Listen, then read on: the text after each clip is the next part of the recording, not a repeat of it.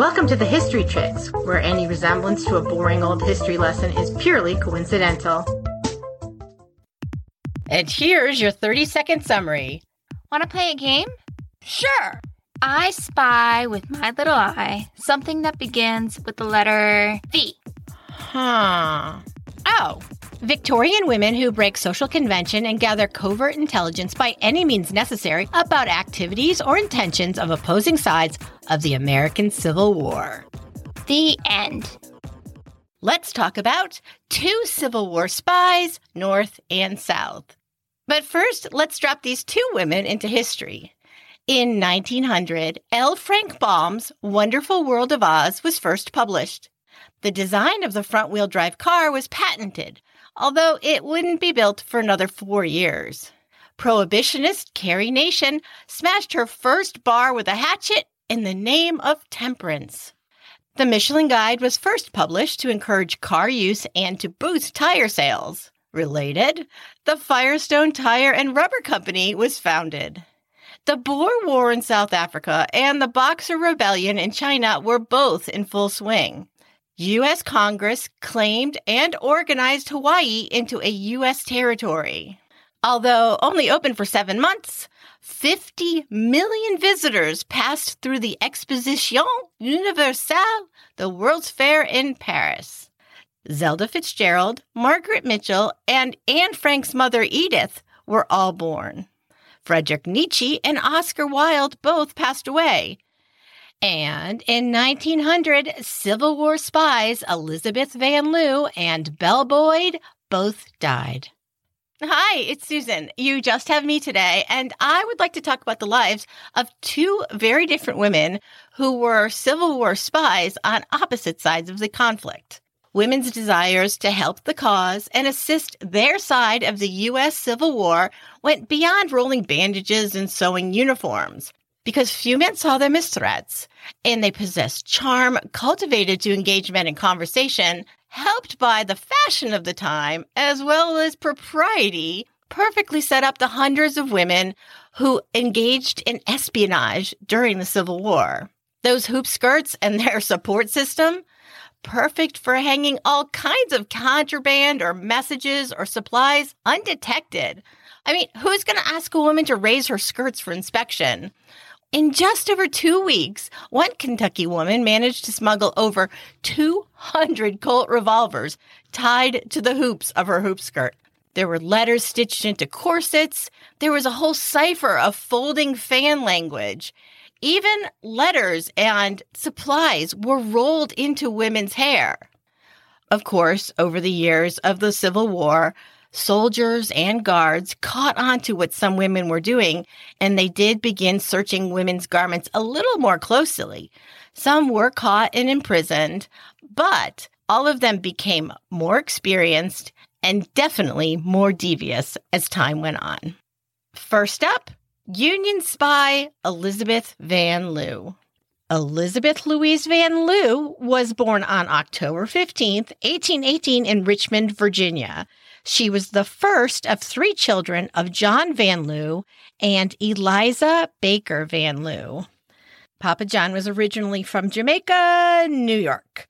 Now it's part of Queens, and surprising to me, it wasn't named after the Caribbean island, but both places' names did come from the same source. That would be anglicized indigenous words. But if the Dutch had their way, the New York version would be called Rustdorp, which means rest town. Papa's family was part of that Dutch immigration to what we consider New York now in the 1600s. He grew up there, learned a trade. Specifically, that trade was trade. He did his time learning about the mercantile business, worked in mercantile shops in New York, and then set off on his own in the early 1800s to open a hardware business in Richmond, Virginia. Elizabeth's mother, Eliza, was also a Yankee. She was born in Philadelphia. Her father was a celebrated Revolutionary War soldier, and then he served 3 terms as mayor of Philadelphia. He was an active abolitionist. Unfortunately, he passed away when Eliza was just an infant, although the tales of his life lived on long afterwards within her family. When Eliza was just 10, her mother died, and Eliza was sent off to live with her brother in Richmond, Virginia. And it was there that Eliza and John met and married in 1818. We don't know a lot about Eliza or John, how they met, where they met, but John had been in Richmond for a while, and his timing couldn't have been more perfect. The area was starting to grow really fast. In the first 20 years of the Van Loo's marriage, the population of Richmond, Virginia would nearly double, and that quiet river town became a bustling modern city. And all those buildings needed things that they could acquire at a hardware store. Papa's was the first like it in the area. So things that people needed not just for building of the houses, but pens and cutlery and scissors and razors and knives, John Van Loo could get for them. The year after the Van Loos were married, the University of Virginia, Thomas Jefferson's dream school, was being built 70 or so miles away. And once things were built, they needed glassware and cutlery and all sorts of things. And John Van Loo was a major supplier of all of those things. After the first year, baby Elizabeth was born. She was joined by sister Anna Paulina and her brother John Newton within 5 years. Despite being Yankees, this was still only the 1820s, and the family was able to assimilate very easily into Richmond society. The first home that they bought was an upper-middle-class house just at the edge of the most elite neighborhood, the Church Hill district. John and Eliza filled their home with lots of very fine things. Papa, of course, knew a lot of guys. But they also filled it with books. Both of Elizabeth's parents were avid readers. While Papa did keep tight control of his money, he considered that his secret to success, that he never lived beyond their means. He did budget up to $50 a year. That's nearly $1,522. That was devoted just for the purchase of books. Later in life, Elizabeth would remember, quote, "Mother had the reading time, and when Father would come home and they had gone to bed, I remember, as we slept in adjoining rooms, hearing her delicious rehash of all that she had read." Elizabeth, say it with me, we say it on the show a lot of times about the women that we profile, Elizabeth was allowed access to her family's library. Elizabeth and her brother and sister were educated by tutors, but when Elizabeth was a little bit older, she, and most likely a governess, were sent up to Philadelphia to live with Eliza's family members and attend the same Quaker school that Eliza had gone to. And what school was that? I wish I could tell you. No records have yet been discovered, but it was in this environment, in the Quaker environment, it's easy to say that in the 1840s, she was most likely exposed to a lot of abolitionist ideas, which is great. That's what education is for, right? It's supposed to enlighten us. When an enlightened Elizabeth returned to Richmond as a teen, she must have had a very eye-opening moment when she saw, since being exposed to all that abolitionist talk, her family's own enslaved staff. Richmond and the University of Virginia, the Southern economy was based on slave labor. The Van Loos were a prosperous Southern family. A measure of your place in antebellum society in the region was being slaveholders. The Van Loos, at about the time Elizabeth would have returned home, had up to 15 enslaved people working in their home. But it was also about this time that the Van Loos were moving on up into the heart of that elite district, Church Hill. The mansion that Papa bought was a 3-story, 14-room mansion. It covered an entire block, and it was located just across the street from the church on that hill, St. John's Episcopal Church. That was the place where, 60 years before the Van Loos moved into Church Hill, founding father Patrick Henry had given his battle cry speech for the Revolutionary War that said, "Give me liberty or give me death." This new mansion was surrounded by beautiful gardens that would later earn Mama Eliza several awards from the Henrico Agricultural and Horticultural Society. It was the perfect home for entertaining, and the Van Loos did just that. Not only Papa John's Whig political party pals, but also such big names as Chief Justice John Marshall, Edgar Allan Poe, and the Swedish Nightingale herself, opera singer Jenny Lind, were all in attendance at soirees at the Van Loos. This was a society family. And in society families of the time, young ladies like Elizabeth was of the age to become a belle, to come out, to have her debut. It was time for her to find a husband. Time for those parties and balls. And Elizabeth, who was described by her own bestie, Eliza Carrington, who lived in the neighborhood, Eliza had said that Elizabeth was, quote, as a maiden, she possessed a delicate physique, her stature small. Elizabeth was smart and witty. She had lots of friends, and presumably she had suitors, at least according to family lore. She did all the right things to find a husband, including accompanying her parents to social hotspots like White Sulphur Springs.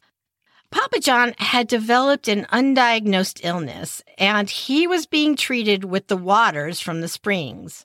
But White Sulphur Springs was more than just a place to go for the waters. It was full of social activities, which Elizabeth would have participated in. While family lore has some stories of possible beaux and future husbands, Elizabeth never married. And when she was 25, her life changed when her father died of that illness. He was only 53 years old. In addition to that lovely library, there's other things that keep popping out about this family that was very unusual. And one of them was his will. In his will, he left each of his children $10,018.40, which comes out to about $3 million each. In Elizabeth and her sister Anna's case, it was explicitly said in the will that this money was exempt from the control of their future husbands. Marriage at the time meant that a woman turned all of her property over to her husband unless there was a clause just like the one that Papa John had put into his will. Also unusual for the time, he made his wife Eliza executrix of the estate. She got everything put in her name, properties. Papa John had been investing in real estate, family valuables, savings, and Eliza had the right to sell them as she needed, with one exception. There was a stipulation for, as it said in the will, quote, all my slaves and the future increase of the females of them, so any children that they might have had. Eliza could neither sell nor free them. And that same stipulation would pass on when Eliza did, when the estate would have been divided between the three children who were adults at this point. What this tells me is that Mama Eliza's abolitionist roots were starting to grow out. This was a stipulation that Papa had put into the will later in his life. It wasn't in his original will. So it leads me to believe that he knew what his wife would have done for that, and he also knew what slaveholding in society meant for the family, and he was firmly entrenched in it. So he didn't want his wife to do what she was inclined to do. Okay, Eliza says, I can work with that. One of the first things she does is have one of the enslaved children in the house listed in the church directory as, quote, Mary Jane, a colored child belonging to Mrs. Van Loo. Eliza had Mary Jane baptized at their church, St. John's, which wasn't exactly unprecedented, but it was definitely unusual. Usually Black children were baptized in members of the African American Baptist Church in the area.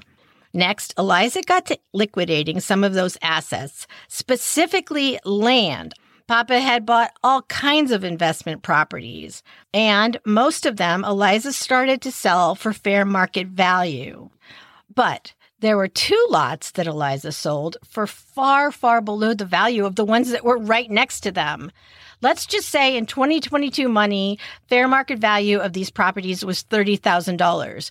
She sold them for just under $3,000. $100,000 to a free Black woman, Mary Ann Ricks, who was 44, and the other lot to her daughter, Virginia Ricks, who was 22 at the time.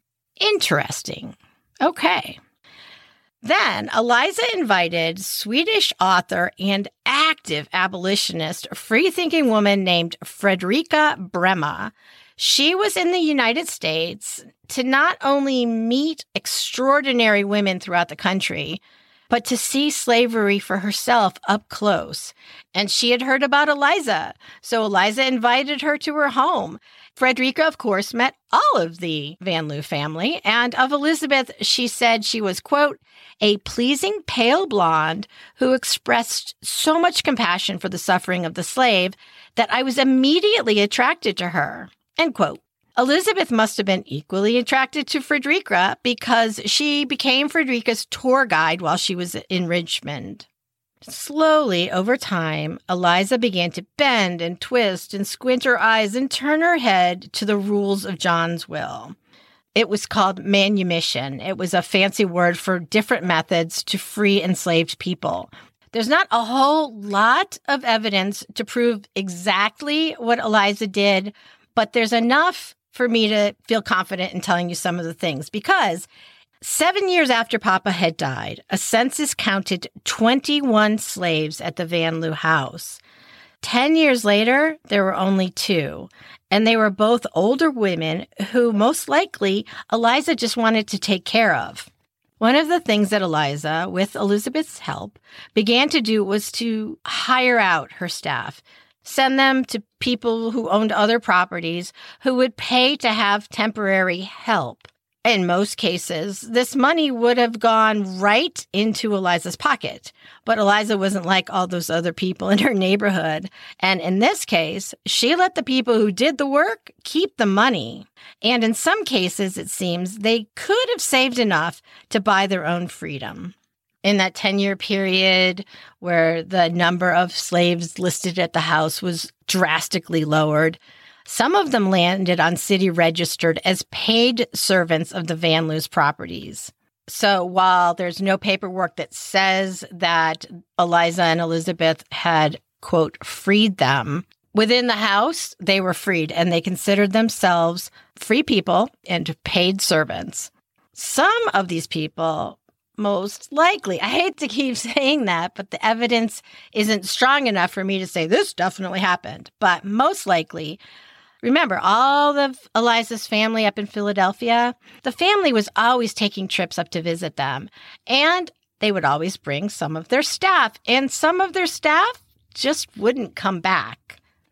While mostly in the Richmond area, there were slaveholders or people who supported the practice, this was the South. Richmond itself was big in the tobacco trade, and I can assure you that those tobacco plantation owners' children weren't out harvesting the crops. But there were a number of people in Eliza and Elizabeth's acquaintance who worked in the gray areas of the law, trying their best to abolish slavery however they could while still being active members of Richmond society. For instance, there was one case where an elderly friend of Elizabeth's deeded Elizabeth an enslaved woman, so presumably Elizabeth could help her to freedom. There are instances where Elizabeth used her inheritance to go to the slave markets to buy an enslaved person for the sole purpose of eventually freeing them. As the years went on, speaking of laws, by the time that second census was taken in 1860, there were laws on the books in Virginia that made it illegal to have abolitionist literature.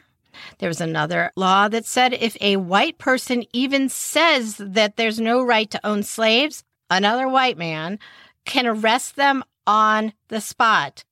So if you say slavery should be outlawed, you can get arrested.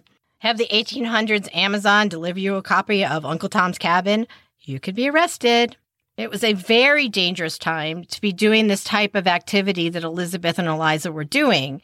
They needed to be very covert, while, again, still entertaining their neighbors and these people who they still considered friends, even though they didn't agree on the slave issue. That's in air quotes. One of the sneaky things that they did is, remember that girl Mary Jane who the ladies Van Loo had baptized at St. John's Episcopal Church? Her name is Mary Jane Richards. Let's take a little sidestep from Elizabeth's story to talk about Mary Jane Richards. She was born in about the 1840s. There are no records. She was a Black child. She was born to a woman listed as a Van Loo slave, or her mother was white and her father was a, quote, Cuban, Spaniard, and Negro, or Mary Jane had no idea who her parents were. These are all versions that Mary Jane Richards told at one time or another. We do know Elizabeth Van Loo paid for a young teenage Mary Jane to go to New Jersey and study to become a missionary to specifically Liberia. The missionary movement was very big at this time. See our conversation about Queen Liliuokalani. It was also a way, while working within the system, to free enslaved people. Because the thought was you're going to educate them to be missionaries, send them to Liberia in this case, to live, not to just visit, not to just do a mission trip, but to live. It was perfectly acceptable, even admired in Virginia's slave-holding society. I firmly believe that Elizabeth Van Loo was a devout Christian, and that was part of her motivation. Elizabeth had done her homework on Liberia. She just doesn't dive into things willy-nilly. She had looked into the country and the colonization movement in general and decided that this was perfect for Mary Jane. Mary Jane set sail for Liberia with a mostly Black contingent and one married white missionary couple.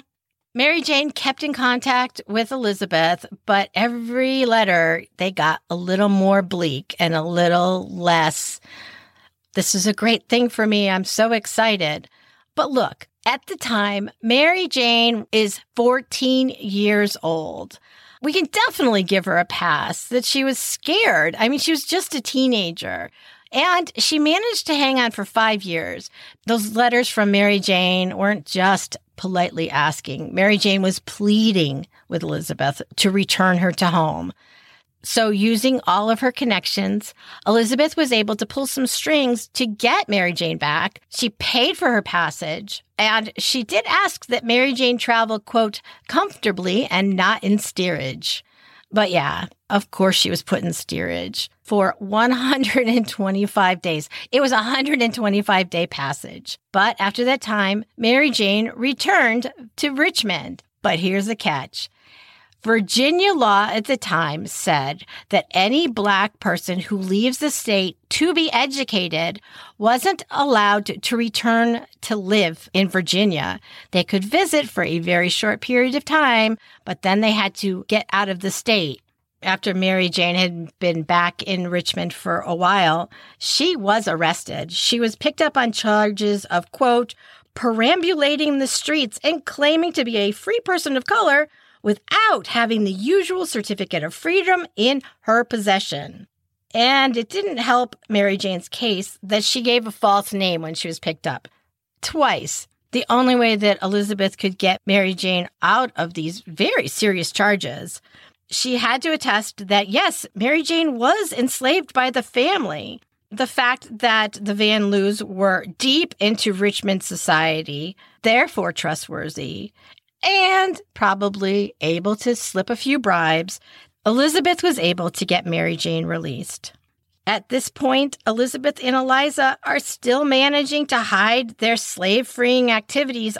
They were seen as upstanding Southern ladies, while Elizabeth's brother, John Newton Van Loo, ran the Van Loo hardware business. Anna got married. Elizabeth and Eliza continued to travel to their circle of friends in Philadelphia. They even traveled to Europe, all while maintaining an active social presence in Richmond. But all of this was a balancing act, and a very heavy weight was about to be put on one side.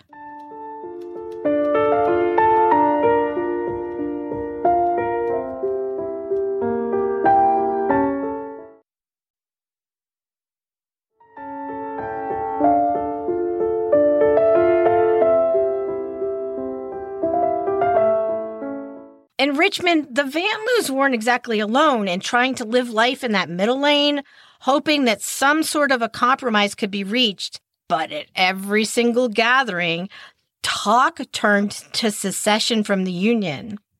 We go into the details a little bit more on this election in the Mary Todd Lincoln episodes, but at this point, a very bitter election season saw Abraham Lincoln defeating Stephen Douglas, James Breckinridge, and John Bell, the Southern candidate, and it tipped off the secession talks. It got to the boiling point, and states started to secede from the Union. South Carolina, then Mississippi, Florida, Alabama, Georgia, Louisiana, and Texas had all voted to secede within a 3-month period. And right before Mary Jane was arrested, Virginia became the 8th state to vote to secede from the Union. Not long after that, Richmond itself became the capital of the Confederate States of America.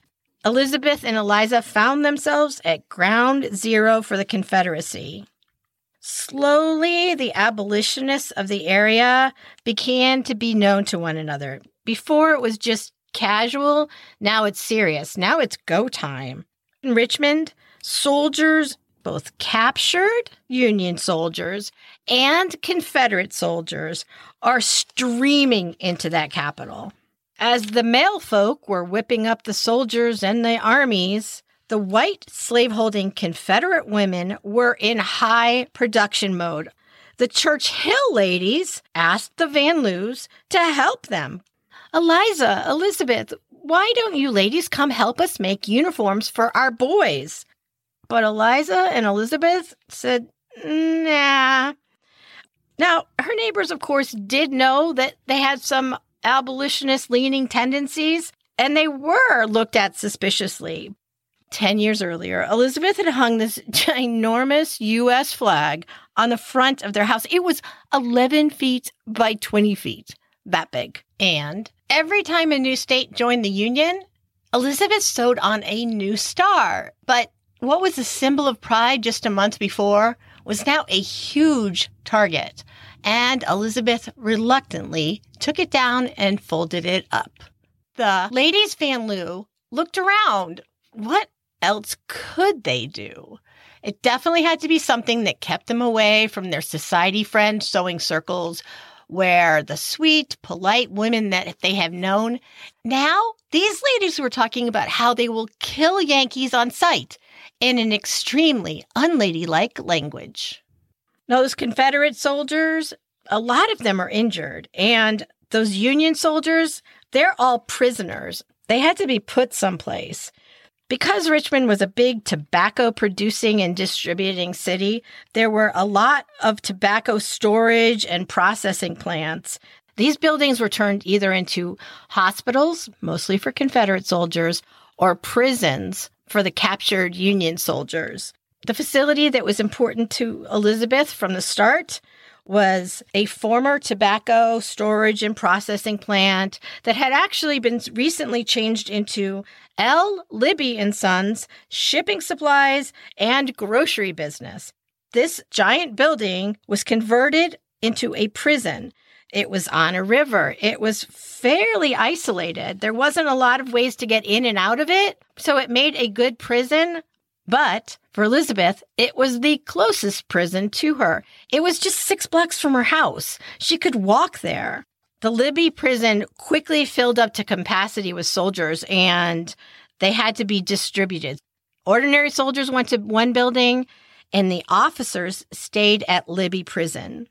Elizabeth went down to Libby prison. She presented herself to the commander of the prison, who happened to be Lieutenant David Todd. That would be one of Mary Todd Lincoln's half-brothers. We talked about that when we talked about her. Her family was one of those families that was literally split between the North and the South. And David was a Southern plantation owner, and he was also the commander of the Libby prison at the time. He wasn't known as being a very nice guy. He was known as being quite brutal to the prisoners. But Elizabeth went to him and she said, I would like to volunteer to be a nurse. And in what was probably an extraordinarily condescending way, Lieutenant Todd rejected her on the grounds that these Union prisoners don't need the likes of such a proper Southern lady taking care of them. You're too good for them, essentially. So she went above his head. Eventually, she got permission from the Confederate Brigadier General to bring books and gifts and food to the prison, although she wasn't allowed to go inside. But what she could do is she could charm the guards. She could charm the prison doctors. She could try to charm Lieutenant Todd. She could buy off certain guards. What she was trying to do was get some of those prisoners, some of those officers, released to a hospital situation where she could visit them, where she could make Union connections and get information on conditions in the prison, which were quite bleak. But she wanted to know what to bring that would make these people comfortable.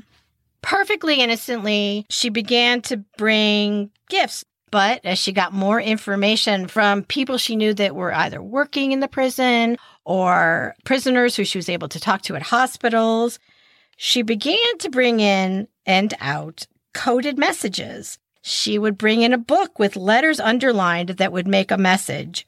She would bring those books back where the prisoners had put pinholes in different letters that created a message. When you held it up to light, it spelled out words. As it became known that she was able to sneak messages out and work to get them into the hands of Union officials, more and more prisoners inside, the word spread. She had a special custard dish with a warming section on the bottom. It was supposed to hold hot water to keep the food inside hot. She would wrap that in a blanket and bring it to the prison. And when the guard would look at it, he'd feel the bottom, and it was extraordinarily hot. So he's like, well, that's full of water. I'm not going to touch it. And he would let that dish go into the prison. Well, inside that dish was messages. All the guards saw was one of their church-going society ladies coming to help the prisoners. In not a lot of time, Elizabeth was able to develop a network for delivery. There were 5 stations where these messages would go from. She would take them from the prison to her house, often hiding them in a hollow figurine next to her fireplace. The servants in the house, who were all formerly enslaved people of the Van Loos, but they stayed on to work for a salary, they would get them and pass them on to somebody else. So 5 different stations, these messages are hopscotching their way into the hands of Union officers across the border. Sometimes, in addition to the prison, she would get messages that were gleaned from other servants or enslaved people in other households, things that they pick up. You know, we've talked about this before. If you want to know what's going on in a house, you talk to the servants. Oftentimes, these brandy sipping, cigar smoking, conversating Confederate officers in Richmond thought that the enslaved people in their homes were either not listening or weren't smart enough to understand what was being said. But these people were taking that information and passing it on through other people to Elizabeth. She had created her own cipher, and she would write information down in invisible ink on a letter written in pen. It looked like a friendly letter, but written in invisible ink on that paper. Ink that would show up when it was dipped in milk was the message that she was trying to get to the Union officers. She would sometimes rip these pages up and create like a little puzzle. She would put them in someone's hollowed out shoe. One of her favorite tricks for sending information was to take a dozen eggs, and one of those eggs was hollowed out with the note slipped inside. So it looked just like one of the eggs. Through this method, Elizabeth was able to get information to Union leaders about a group of 100 or so Union prisoners at the Libby prison who dug a tunnel underneath the road in front of the prison so that they could escape. Having this information, the Union Army was able to get people in to get some of those prisoners out. She was able to help return the body of a murdered 21-year-old Union colonel The Confederates claimed that they had found information on his body about an assassination of President Jefferson Davis. So they took his body and they put it on display at a train depot. And then when they'd had enough of that, they buried it in an unmarked grave.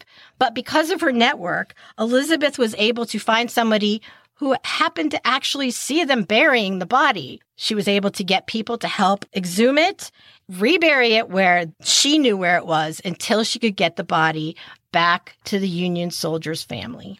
As all these messages are coming in from Richmond, Union General Benjamin Butler was informed that it was all the result of the work of Elizabeth Van Lew, that he was getting all this information. And what he did was make her the head of his spy network in Richmond.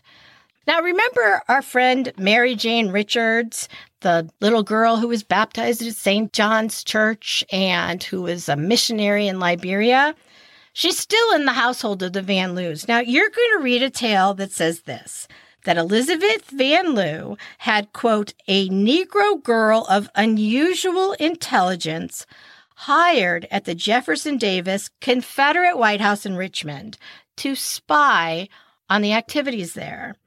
The story goes that it was Mary Jane, who then was married and went by the name Mary Elizabeth Bowser. But as awesome as that story would be, it might not hold water. It seems to have been created after the war, at Elizabeth's death, passed down in Van Lew family lore, and because it's so awesome and repeated so often, it became canon. But as historians are tugging at the strings of this story, it's kind of unraveling.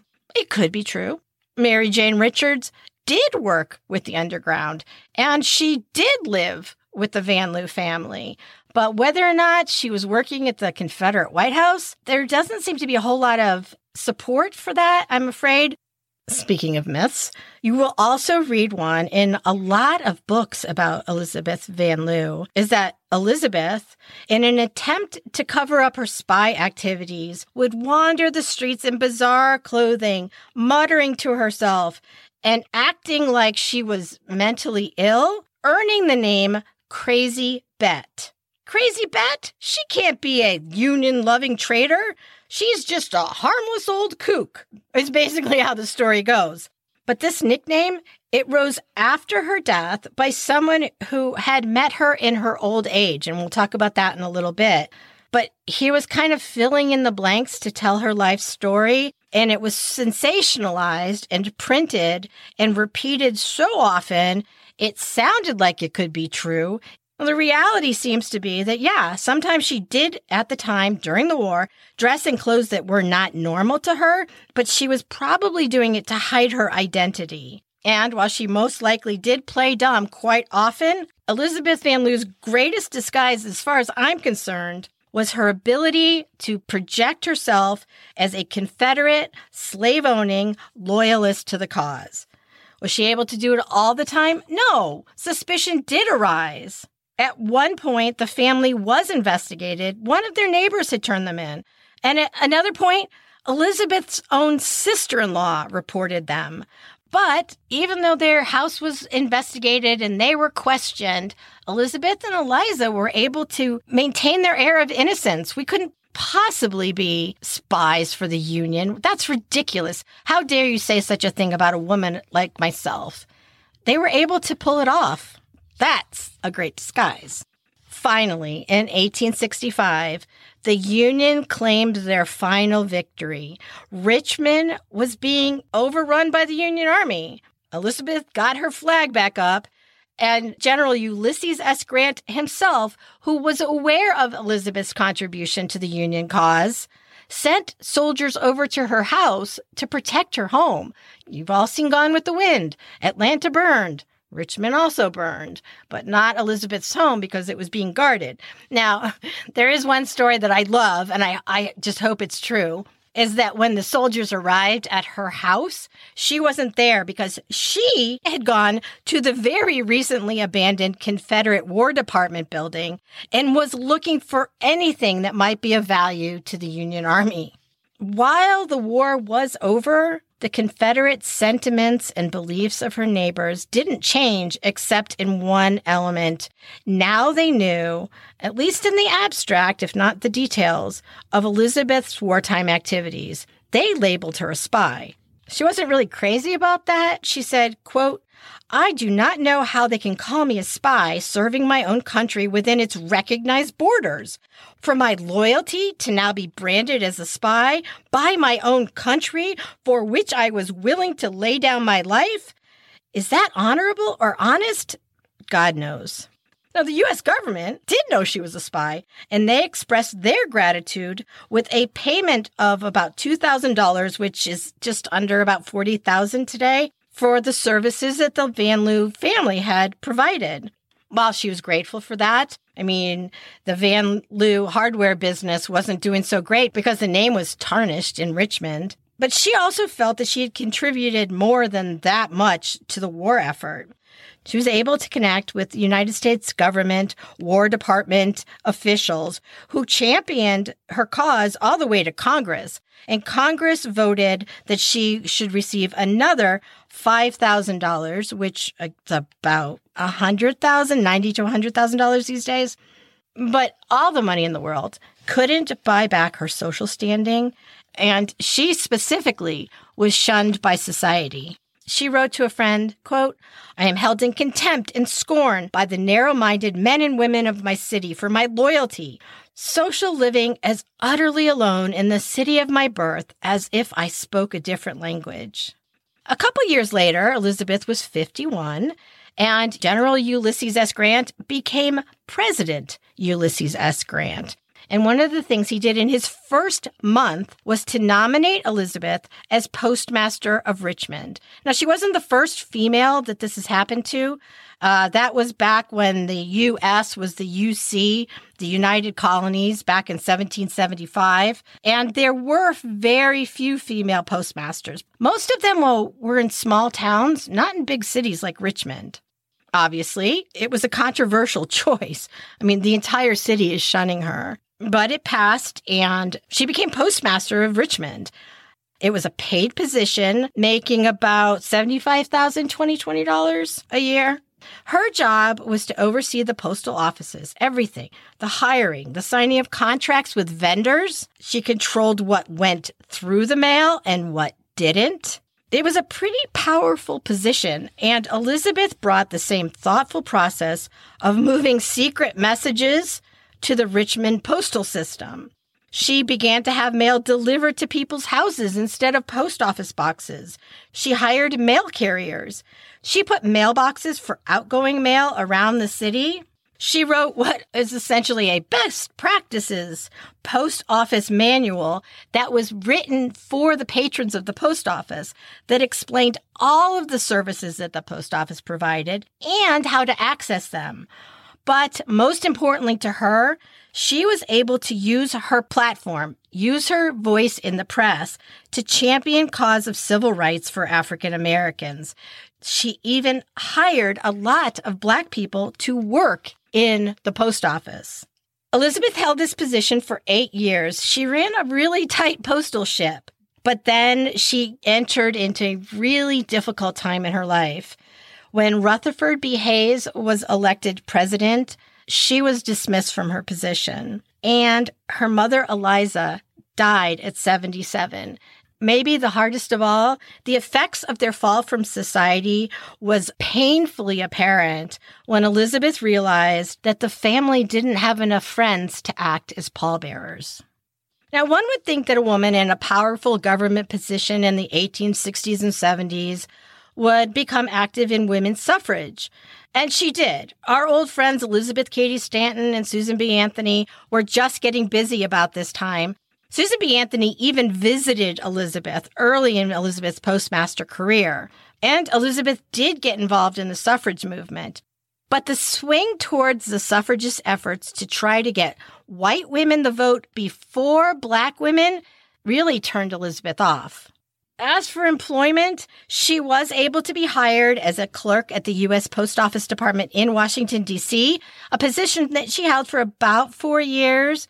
But at the age of 65, ouch, She was bumped down to a job that had very little pay. She resigned and went back to Richmond. She did have many connections throughout the entire United States, and she knew she needed money, so she appealed to a family in Boston.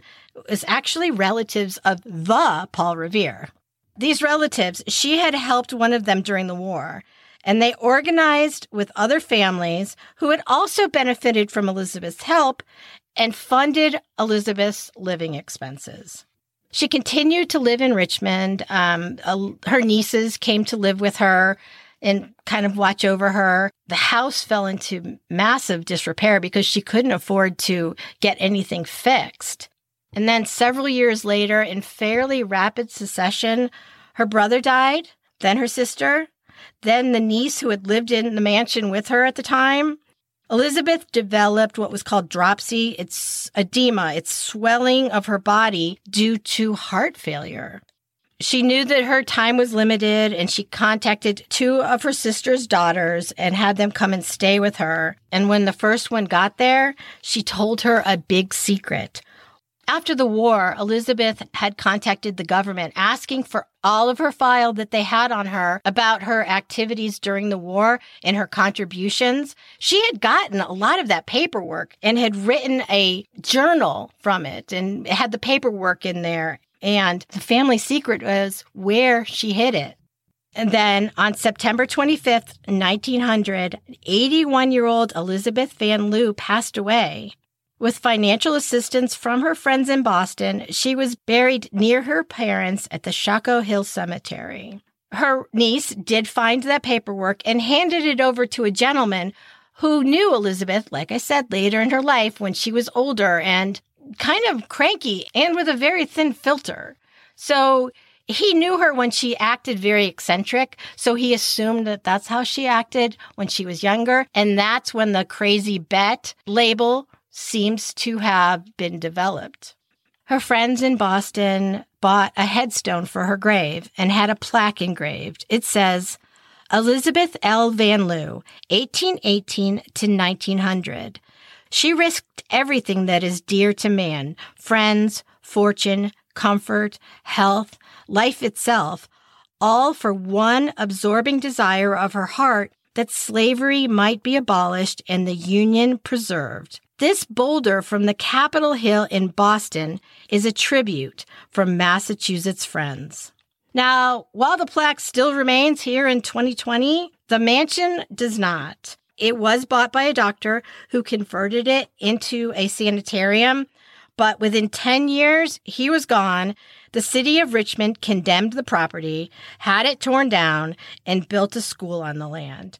Bellevue Elementary School still stands, and the history of the land, the work of Elizabeth, and the work of a woman born free in 1864 in the house to one of Elizabeth's servants. Her name is Maggie Walker, and she went on to become the first African American to open and become president of a bank. She also did a lot for civil rights, and her entire story, as well as Elizabeth's, is on the website of the Bellevue Elementary School.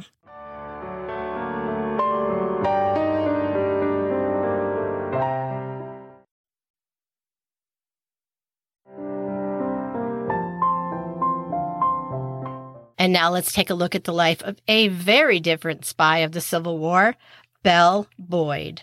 Maria Isabel Boyd was born on May 9th, 1844 in Bunker Hill, Virginia. She's the first of three surviving children of Benjamin Reed Boyd and Mary Glenn Boyd. Or she's the oldest of 8 children. On this subject, the sources were extraordinarily contradicting. One set of sources said one thing. The other said something a little bit different, like she was the oldest of 3 surviving children, or she was the oldest of 8 children. So I suppose if Belle Boyd's story has a subtitle, it would be, or. Papa Benjamin was second-generation Virginian. His great-great-grandparents had immigrated from Scotland just before the onset of the Revolutionary War. His relatives all fought in that Revolutionary War. His own great-grandfather was at Valley Forge. Benjamin owned a mercantile with his brothers. It was one of those general stores where if you need something, they can find it for you. These were the guys. I wish I could tell you how Benjamin and Mary Rebecca Glenn met. They were both from established families in the area who were on the verge of well-to-do-ness. We know that in 1842, 26-year-old Benjamin married 16-year-old Mary Rebecca. In just a couple years, our subject, little Maria Isabel, was born, but she never went by Maria. She always went by Belle. The version that I'm most inclined to believe is this. If Mary and Benjamin thought that little Belle was the beginning of a very large family, Mary was only 18 years old. She had many years of childbearing ahead of her. They would have been dealt a crushing blow because for the next 6 years, at least 4 more children were born but didn't make it to their 3rd birthday. It wouldn't be till little Belle was 6 before the next sibling, a little sister named Mary, came along. And then when Belle was a teenager, her brother William was born. Now, the other version says that there were 8 living children and that Mary was having children all the way to the end of her husband's life. I don't know. I'm sorry. I know you come to us for answers, but in this case, I'm going to say I'm not sure. If I was forced to give a definitive answer, I would probably sweat profusely and say it was the version that I just gave you with all those child losses. Just before Belle's sister Mary was born, the family moved from Bunker Hill to Martinsburg. Martinsburg is now in West Virginia. It's about 25 miles from the Pennsylvania-West Virginia line, kind of in the upper northern corner of West Virginia. Back then, it was Virginia. There's no West. The region is called the Shenandoah Valley. It's nestled in the Appalachian Mountains. And when the Baltimore and Ohio Railroad came through, when Belle was just a tiny tot, and we've talked about this before, when a railroad comes to a town, it is a huge economic boost. And in Martinsburg, not only did the railroad come, but they were able to build engine and machine shops for the railroad there in the town. So the town is doing really well. Later in her life, Belle would write her memoirs, but she had a very big personality then. And even as a kid, it sounds like she had one too. Belle was an adored and pampered child. She described herself later in life when she wrote her memoirs as kind of a tomboy who loved climbing trees as much as she loved attending tea parties. There's a tale that's told, even if it's not completely true, it shows the kind of personality that Belle had even as a young child. The story goes like this. A young Belle was told that she couldn't attend a party that her parents were throwing because she was too young. So Belle went outside, got on her horse, rode her horse into the house and said, "Well, my horse is old enough to attend, isn't he?" Now, doors on houses, are they big enough for horses to walk through? I don't know, but this house is still standing. And from the pictures, I don't see how a horse is going to get inside. When Belle was 6, just before her little sister was born, Papa bought a lot in the town of Martinsburg, Virginia. He bought it for $350 1840s dollars, but really that wasn't as much as I thought it was. When I ran it through the converter, it was about $12,000 in today's money, which kind of surprised me. But he bought a city lot in town, and within a year, he had built a brick, 2-story, Greek Revival-style home for his family. When the house itself was completed, he built a brand new general store that was attached to the house. Later in her life, Belle described her childhood home as this, quote, "Imagine a bright, warm sun shining upon a pretty 2-storied house, the walls of which are completely hidden by roses and honeysuckle in the most luxuriant bloom. At a short distance in front of it flows a broad, clear, rapid stream. Around it, the silver maples wave their graceful branches in the perfume-laden air of the south." Doesn't that sound lovely? Now, with a house like that and a business and a very comfortable life in the South, it should come as absolutely no surprise that the family did have slaves. Several enslaved people lived in their home, including one named Eliza Corsi. How Eliza came to the family is kind of another one of those mysteries in this story. Family lore says that Eliza had escaped the, quote, deep South and headed north. And when she met the Boyds, they took her in. Belle may also have taught Eliza how to read and write. More likely, she actually worked for one of Mary's family members and moved over to the Boyds' house. That's probably it. Later, Belle will call Eliza her maid, but I direct your attention to the myth of the mammy. Regardless of how an enslaved person is described, whatever title they get, whatever loving member of the family they get, we have to remember that they are enslaved by this family. And that's what Eliza was. As far as Belle's early education goes, there was most likely tutors that came to the house. But we do know that at 12, she was sent away to Mount Washington Female College in Baltimore, Maryland. This school had just opened 2 years prior to Belle's arrival, so its reputation hadn't been established and it no longer exists. But it was all brand new, and it advertised all the brand new amenities for your daughters.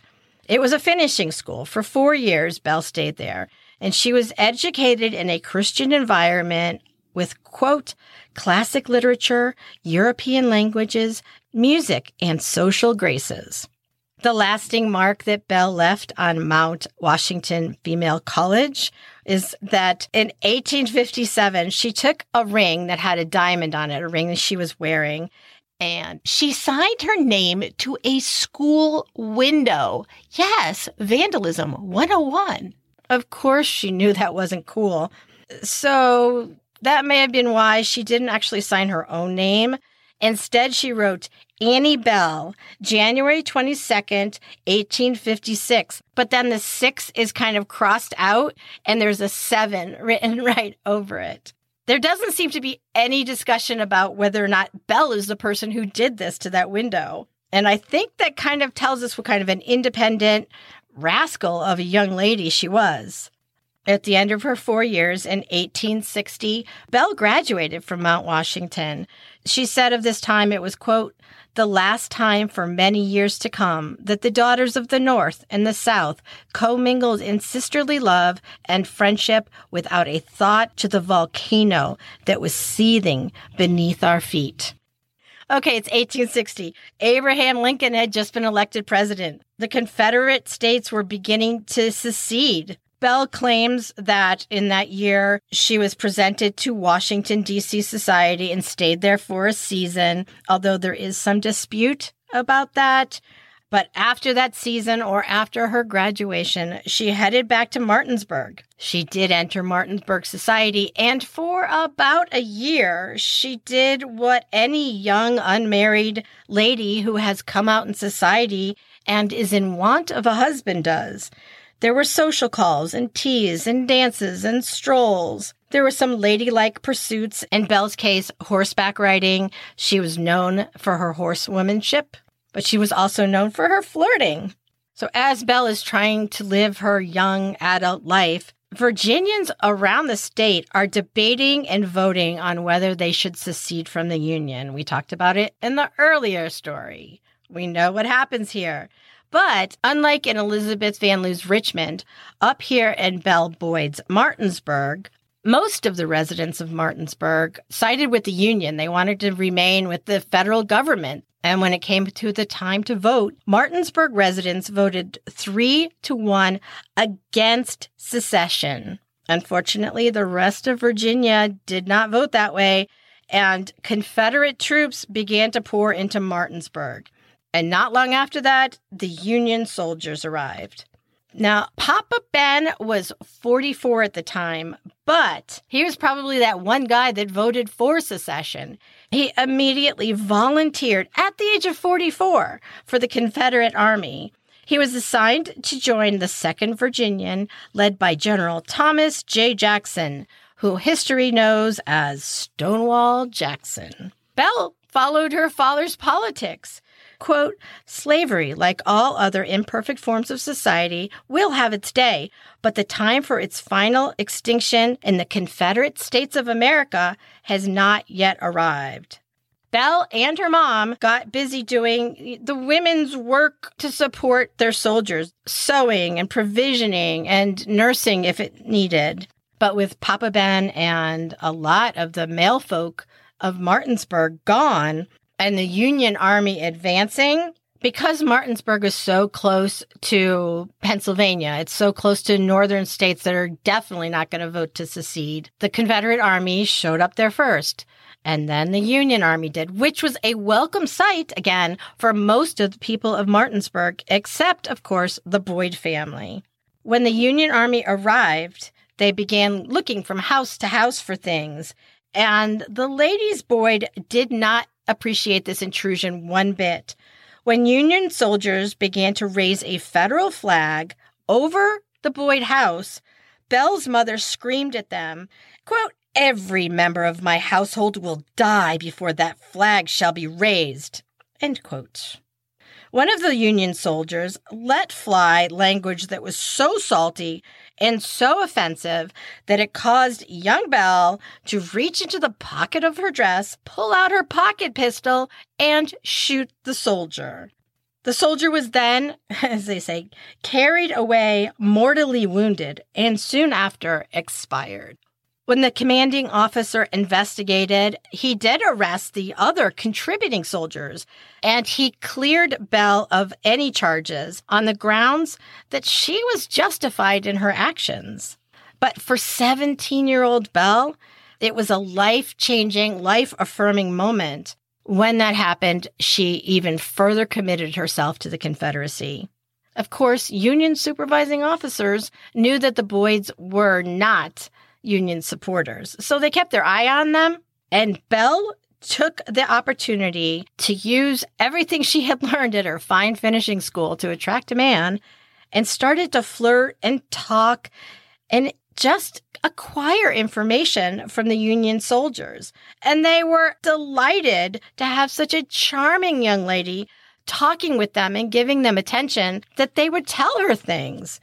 What Belle did with that information was to write down everything that she had heard and sent it with Eliza, her, quote, maid, sent it with Eliza to the closest Confederate officer. And that continued for a while. Messages were going to and from the Confederate camp with Eliza. But unfortunately, eventually one of Belle's notes got into Union hands. Belle was arrested, but again, her young age and her charm, she just got off with a warning. And soon she was recruiting a couple of her like-minded friends to help her in these activities. And Belle's information wasn't going just to some general down the road. It was going to Stonewall Jackson himself and General P.G.T. Beauregard. General Beauregard, you know that name because he was the guy who led the Confederate Army in the very first battle of the Civil War at Fort Sumter. Belle adapted kind of a uniform of sorts. One of her most common outfits was this dark green riding dress with brass buttons down the front, the shoulder boards from a lieutenant colonel, and a belt from a rebel uniform. How she got those, I don't know. And she had a hat on with brass buttons around the rim from each of the Confederate states. Sometimes when she did her spying activities, she was dressed like a boy. It really didn't take her long to develop some pretty cunning methods of spying. Not only her flirting and talking with people to get information, sometimes she would just hide in a closet and old school snoop. She began to write her notes in code. Belle may have been cunning and smart and sort of secretive, but word of her activities got out, and they went all the way to her father. Of course they did. She was sending her notes right to his commanding officer. Of course he's going to tell Ben what his daughter was doing. Ben was very worried that Union soldiers would also become aware of what Belle was doing. So he took leave and tried to get her further south to a relative's house in a town called Front Royal. Unfortunately, just after that, the Union took that city too, and Belle fled back to Martinsburg and continued her spying antics. Papa's fears were not unwarranted. Belle was arrested for spying. She was placed under arrest in a very plush hotel and brought meals, but released a week later and settled back in on her relative's property in Front Royal, Virginia. But since the Union Army had invaded that area, they were occupying the main house, her relative's house. So she stayed in an outbuilding. But instead of just flirting for information this time, she hid in a closet and did some old school snooping. She just listened. Belle overheard plans for a Union assault on the Confederate Army that was nearby. So she scribbled down her notes, anything she heard, but then couldn't figure out the best way to get it into the hands of a Confederate officer who could actually do something with this information. So she ran. She ran across enemy lines. She's dodging bullets, running, waving her hands when she finally sees their camp. Woohoo! I've got some information for you. But that camp was where Stonewall Jackson was. He was so grateful that the very next day, he wrote her a thank you note. Quote, "I thank you for myself and for the Army for the immense service that you have rendered your country today." But word of her activity is getting out. The press is starting to hear about it. She's not secret anymore. And she's getting nicknames like La Belle Rebelle or the Siren of the Shenandoah. And it really didn't take long for Belle to once again get arrested for those activities. This time, though, she landed in Old Capitol Prison in Washington, D.C. The Old Capitol Prison is no longer there, but on that land is the U.S. Supreme Court. That's a good upgrade. But Belle wasn't placed in a damp, dark, scary cell. No, she was placed in a very nice room and brought food. And the door to that room, it was to remain unlocked. Belle seems to be quite the extrovert, and she really needs the energy of other people. She would just sit out in the hallway and talk to people who were actually locked up. Sometimes she'd even sing with them. So she isn't under the harshest of conditions here at the Old Capitol Prison. And even more, she was in the papers. People are just writing about her. And they fall into one of two camps. They are either enchanted by her or they think she is just awful. One person who was a big fan described her as a slight figure in the freshest of summer toilette of cool pink muslin, close braids of dark hair shading clear, pale cheeks, and eyes that were made to sparkle, though the look in them was very sad. And then in another article, someone says, quote, "The only ornament she requires to render herself perfectly beautiful was a Yankee halter encircling her neck." A Yankee halter is a noose. A few months later, Belle was released in a prisoner exchange. She went back home and she didn't know what to do, so she wrote to General Jackson for advice. So he basically told her, sit still, sit tight. People know too much about what you're doing. You're going to get yourself arrested again. And when you do, this time you won't get off so easily. And Belle tried. She even left Martinsburg. She left the whole Virginia area. She kind of did a tour of the South, going from one house of a friend to another. For about 6 months, she managed to keep herself out of trouble. But then she was arrested again and imprisoned this time. And this time, when she was released, she was banished to the South. They said, if you are ever across the line in Union territory, that's the last breath you're going to take. Just hanging out in the South again did not appeal to her. So she accepted an opportunity to deliver some Confederate papers from Jefferson Davis, president of the Confederacy, himself to someone in England. It was still kind of a spy mission. It was a secret mission. And unfortunately, her escape ship was stopped by a Union Navy vessel. The boat that she was on was turned back and headed back to New York. Now, this is Yankee territory. She's not supposed to go there. Well, on board, she met an officer, Samuel Hardinge. He was supposed to be overseeing her activities and, guarding her, but instead, he fell in love with her. They stopped in New York. After New York, the ship went on to Boston. Even though she's not supposed to be up north, she's getting off the ship with Samuel chaperoning her and seeing the sights of New York. Then they get back on the ship and they go to Boston for a while. But by the time they arrive in Boston, 20-year-old Belle has accepted Samuel's proposal of marriage. But the federal government wanted nothing more to do with this troublesome. They're almost treating her like a little gnat that's flying around. I mean, they could be squashing it in their hands, but instead they're kind of shooing it away. And this time, they banished Belle to Canada. She kind of liked that plan. She'd never been to Canada before. Even though he was a Union soldier, Hardinge hightailed it to England to just hang out and wait for Belle to get there. And she did. She followed, and on August 25th, 1864, Belle and Samuel were married in London.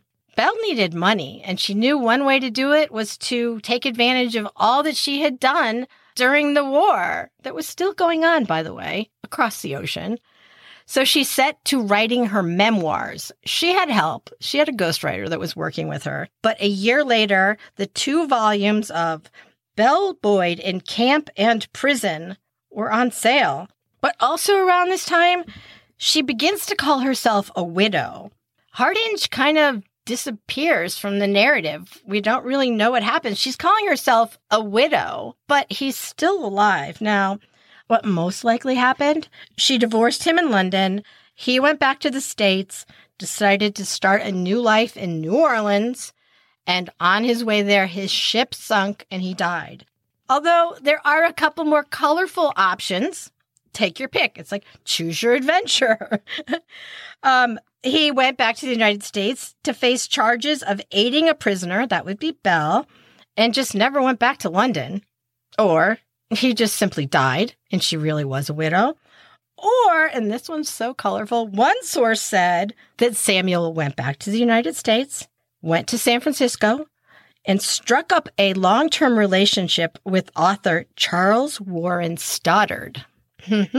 So, like I said, choose your adventure. But Belle is back in England, and she doesn't have a husband, but what she does have is a baby. She gives birth to a little baby she names Grace, but her finances are really getting low at this point. Yes, she sold some of her memoirs, but it wasn't enough to keep her living in a style to which she had become accustomed and to support a child. She took to the stage and the lecture circuit and did a show that was dramatic retellings of her activities during the war. But that war, it's over. And after changing hands 37 times between the Confederacy and the Union, the state of West Virginia is formed, and Martinsburg is right in that West Virginia state. So now she's not even from Virginia anymore. After a while, Belle was getting homesick, so she took her act to the United States, this time with a show called The Perils of a Spy. Unfortunately, Belle Boyd imitators were a big deal in the show circuit, and she kept running into people who were pretending to be her or using the stories from her memoir for their own stage productions. So she just kind of eked out a living until at the age of 25, she's only 25. At the age of 25 in 1869, she married again. This time, a man named John Swainston Hammond. For a woman who was a belle of the Confederacy and has already married one Union officer, John Hammond, he was actually a British officer who had left England during the Civil War to fight for the Union. So this Confederate belle is on her second Yankee husband. And for the next 15 years, Belle and her family live in Texas. They have 3 children, a girl and 2 boys. But at year 15 of the marriage, The old Belle was back. I don't know if she just got bored or she just got caught. One day, there's this huge drama in the street, and her husband is confronting a man that Belle is with. "Are you unduly familiar with my wife?" And then yelling at Belle, "Are you spending all my money on what? This guy?" Huge fight. The very next day, Belle filed for divorce. She said, quote, "I have left him for good. We have not lived happily together for some years. I have sued for divorce, alimony, and the custody of our 4 children." 4 children? I just said 3. Yes. Remember baby Grace from her first husband? You don't have to remember her for very long because soon she will mysteriously be, in the words of Belle Boyd, dead to the family. But the old rascally Belle isn't going to go away. Just a couple months later, she marries again, not to the guy with the fight in the street, this time to an actor named Nathaniel High, who is 17 years her junior. She's 41, he's 24. Oh, yeah. And the two of them work up a new stage show. And for several years, the family just tours the country together, performing this show. Sometimes the kids are on stage, sometimes they're not. That's how they make their living, going from one town to another. Her performances were often a dramatic recitation that was first billed as the dark days or memories of a war. And then it kind of got really patriotic and changed to one God, one flag, one people forever. It's so curious to me that she's still reliving her life in the war with her husband. The war was 20 years ago. Her husband was just getting potty trained when she was doing her spying activities. Part of me wants to laugh, but part of me wants to say, it's one of those you go girl situations. She continues doing this performance for about 15 years. The year now is 1900. And Belle is in Kilbourne City, Wisconsin. Now it's in the Wisconsin Dells area. It's a nice vacation spot. Very beautiful. I strongly recommend going. It's lovely. But it wasn't lovely for Belle. She suffered a heart attack and she died there in Wisconsin. And that's where she's buried. Her headstone reads, "Belle Boyd, Confederate spy, born in Virginia, died in Wisconsin, and was buried in Spring Grove Cemetery, erected by a comrade." And now let's talk about media. Okay, let's start with books. The one that I used most heavily for Elizabeth Van Loo's story is Southern Lady, Yankee Spy, The True Story of Elizabeth Van Loo, a Union Agent in the Heart of the Confederacy, by Elizabeth R. Varon. It's a very good birth to death biography. And if that's how you like your biographies, go with that one. If you like your biographies a little less linear and more creative nonfiction, it's not that the information in it is wrong. There might just be sentences that the characters didn't say. And the story is laid out like a novel. And that book would be Liar, Temptress, Soldier, Spy, 4 Women Undercover in the Civil War by Karen Abbott. For middle grade, I'd recommend Elizabeth Van Loo, Civil War Spy by Heidi Schaff. I don't usually read historical fiction. I just don't have time. But I actually thought that this one was nonfiction when I got it. So I started reading it and I really liked it. And then I found out it was historical fiction. I kept reading because it seemed to be very well researched. It's called Miss Lizzie's War, The Double Life of Southern Belle Spy, Elizabeth Van Loo by Rosemary Agonito. There's one more historical fiction that I didn't read, but I'm going to tell you about it because I really like the author's website. I'm going to direct you to it in the show notes. She has some really great photographs and documentation that she found while researching the life of Belle Boyd. She has a whole page on research that she found about Belle's maid, Eliza Corsley, even after the war and the wonderful life that she had. So I haven't read this book, but I think it's going to be good. It's called A Rebellious Woman, and it's by Claire J. Griffins. As far as books for Belle Boyd, these are all over the place. I honestly think, grab these books and then read them, and you'll see what I mean by there's no consensus. Belle Boyd, Confederate Spy by Richard Snow. It's really an essay. I got it as a Kindle book, but it's a short, I think it's like 14 pages. It's an essay about Belle's life. Of course, read Belle's work herself, Belle Boyd in Camp and Prison by Belle Boyd. I will link you up to one online. It has a very interesting introduction by historian Sharon Kennedy Knoll.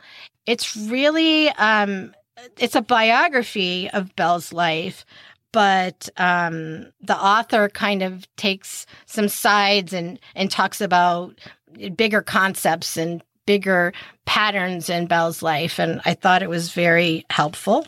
Another book I got was Belle Boyd, The Controversial Life and Legacy of Civil War's Most Famous Spy. This is compiled by Charles River Editors. As far as online, there was a really interesting article that I read about, it's called Women, Soldiers, Spies, and Vivandières, which is probably mispronounced. And it basically just means women who aided support to military regiments. But what it is a compilation of articles. It was done by a University of Texas grad student named Vicki Betts. It's articles from Civil War newspapers, and it comes out to be this really cool list of items and activities and things that women did during the Civil War. You can visit Elizabeth Van Loo's St. John's Episcopal Church. You can visit it. You can tour it. You can worship there. I'll link you up online. The Bellevue School, I will link you to their website because I really was impressed that they put the history of the property on their website. You can't tour that, but you could probably look at it from the outside. As far as moving pictures go, I think Belle's story would make a movie, but nobody would believe it. It's so wild. But I did find a very interesting YouTube video that I'll put in the show notes. It's a YouTube video about the Van Loo House on Church Hill. It's produced by a team from the historic St. John's Church in Richmond and a guest from the National Park Service who's an expert on the Van Loo family. As for an end quote, I'm going to leave you with a very short quote from Elizabeth Van Loo about the lives of women who were doing what she was doing, spying during the Civil War. We have to be careful and circumspect, wise as serpents, and harmless as doves. Thanks for listening. Bye. If you like what you heard today, please leave a review for us on whatever podcatcher you're listening to this now. You can catch us on our social media. We have a public Facebook page that we don't really post too much on, except announcements. We do have a very active private Facebook group called the History Chicks Lounge. Beckett is on Instagram. I am a little more active than Beckett on Twitter. And this is the part where we usually talk about openings for our next field trip, the one to Boston and Newport. But to be perfectly honest with you, I don't know if there are anymore. But if you're interested in joining us, it's in October. It's coming up really soon. I will put a link to Like Minds Travel in the show notes, and you can find out if it's sold out yet or not. I do know there are tickets for our Boston Locals Meetup Dinner. It's a harbor cruise dinner with an open bar and a DJ. Nice. It's on October 21st. I'll put a link to Like Minds Travel where you can get more information and sign up on the show notes. Beckett and I are both so excited about this trip and really looking forward to seeing you there. The break music was Secret Place by Mary Ellen Kirk. And our end song is Michael Joy, Queen of the Underground. Till next time. She bends to her words, mending in time or two of a cold life below. Cold flowers round her strewn, and she sings of her crying. It's an old and doleful song. Sometimes I hide from her. She's the queen of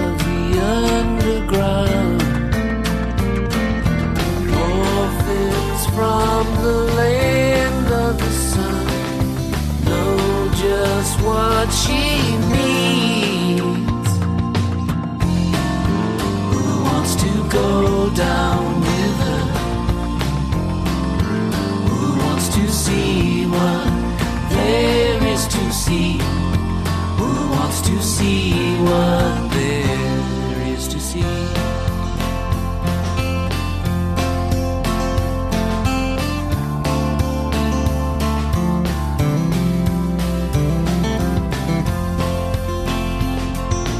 Some fight to be heard, others live to be found. She can play those games. She's the queen of the underground. Orphans from the land of the sun know just what she means. To go down with her? Who wants to see what there is to see? Who wants to see what there is to see? Who wants to go bathe in the river down below?